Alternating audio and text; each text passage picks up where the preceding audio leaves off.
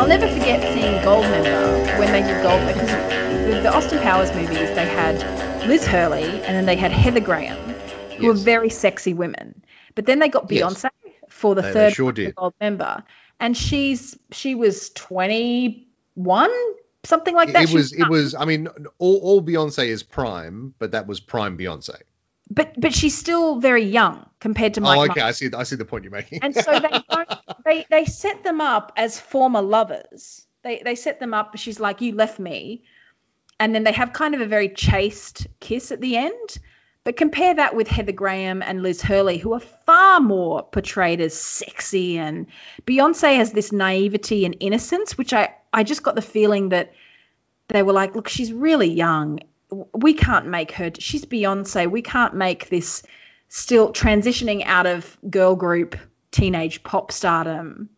Beyonce now, no problem. But back then she still had this kind of innocence. And I remember noting that when I saw that film, that it was like they were treating her with a bit more kid gloves because she was younger and not. Was she that much? Was she particularly young when she made that movie? Oh, yeah. That movie came out. Goldmember. 2000. I'm looking here. 2002. God, 2002. Yeah.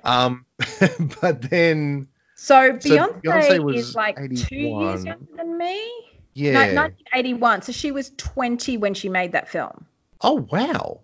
So okay, that's much younger than I thought she was when she made that film. That's young. So I think I personally remember picking up on they don't have her in the super sexy outfits like they had Liz Hurley and Heather Graham, who were women in their 20s and 30s, like I guess. 20s, early 30s at that point. So they had them very, very sexfully portrayed, whereas Beyonce had this, and, they don't have a big sequence like Heather Graham had with Austin Powers where they did the shadow play and like she's pulling stuff out of his butt and no, you're right. Yeah, absolutely. Liz Hurley with the jugs and the strategically placed watermelons and, they didn't have any of that with Beyonce, and part of me thinks it was because she was coming out of Destiny's Child. I think it's probably more to do with the fact that maybe Beyonce wasn't putting up with that. I mean, Beyonce was well on her way to divadom at that point. Yeah. But I think maybe her management as well. Like, no, we're not going to have her overtly sexual. But then Crazy in Love, which... The film clip for Crazy in Love, I'm well aware of it, yes. Yeah, so that was 2003. So that was the next year. Yeah. I remember standing with you at a Christmas party or something, Stu. Oh, God. And that film clip came on. And all the guys in the group that we were with, it was some kind of journo booze up, I think. Everyone's attention just went to the screen. And I was like, this is a thing, obviously. And I just remember you like taking a sip from your pint going, this is a very important music video clip. Well, obviously I was an early member of the Beehive. Yes. Why hasn't Beyonce done a Bond theme? She would be great. Instead, they've got Billie Eilish doing the next one. Like, no shade on... Yeah, she's doing the next Bond theme. I'm not sure if it's dropped yet, but she's 18. And I don't even think she knows much about Bond. It's just one of those things where she's the hot stuff and they go, oh, it's actually been... Okay, it's been released. Whoops. I'm going to have to listen to that. I missed that. I completely missed that. Can we have a live? We could have a live listening. No, probably not. This is too long. Let me play a little bit here. Let's see if it's actually going to be her singing or if she's just going to be doing that. Nope, that's ads. Wait a second. I'll edit this out. If Chemist Warehouse does want to sponsor the podcast, I get so many Chemist Warehouse ads.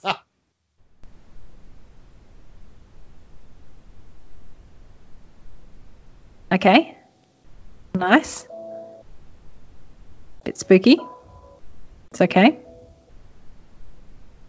All right, slightly louder. Getting Bond themes from this? Yeah. It's minor key. I should have known. That's definitely Billie Eilish. I'd leave alone. Just goes to show That the blood you bleed is just the blood you own. I don't know what that. Nothing. Yeah. You were a pair. But Oh, yeah, I yeah. saw you there. It's building. Too much to bear. You were my life, but life is far away from fair. Was I stupid to love you? Nope. Was I reckless to help? Was it obvious That's a hard note from Nat. You can't say stupid in a Bond song. that I've fallen for a lie? You were never on my side. Fool me once, fool me twice. Higher death or paradise. Now you never see me cry.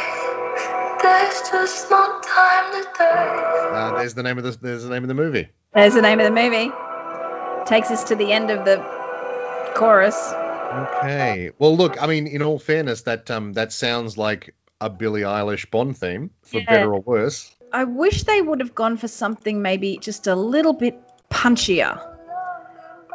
You're not going to get something punchy with Billie Eilish. Like that's her voice. Yeah. That's how she sounds.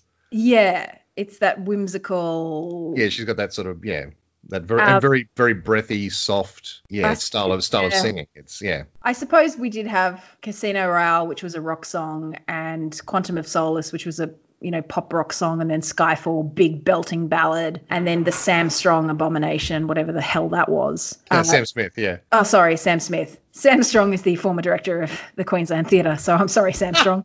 I assume his version of the Bond theme is fantastic. Yes. So I don't mind that. She's very breathy, Billie Eilish. She's more breathy and soft, which is why I actually am not a massive fan of Billie Eilish. I don't like the way she sings. But that's just me being an old fuddy-duddy probably. No, it is a strange. I haven't heard that many of her songs, but the bad guy is just, I will sing the same note and then I will keep singing the same note, slightly change the pace of the song and then go down a touch. It's like... There's kind of nothing there. If you want that style of thing, like, why not get like someone like Lorde? Like, Lorde, I'd like to see like Lorde's Bond theme. Oh, she would be excellent. Yeah, she would be good. Like, and she would do something in that similar style, but it wouldn't be that breathy sort of. Yeah, it would actually be singing. She could do a belter. Yeah, that's a great idea.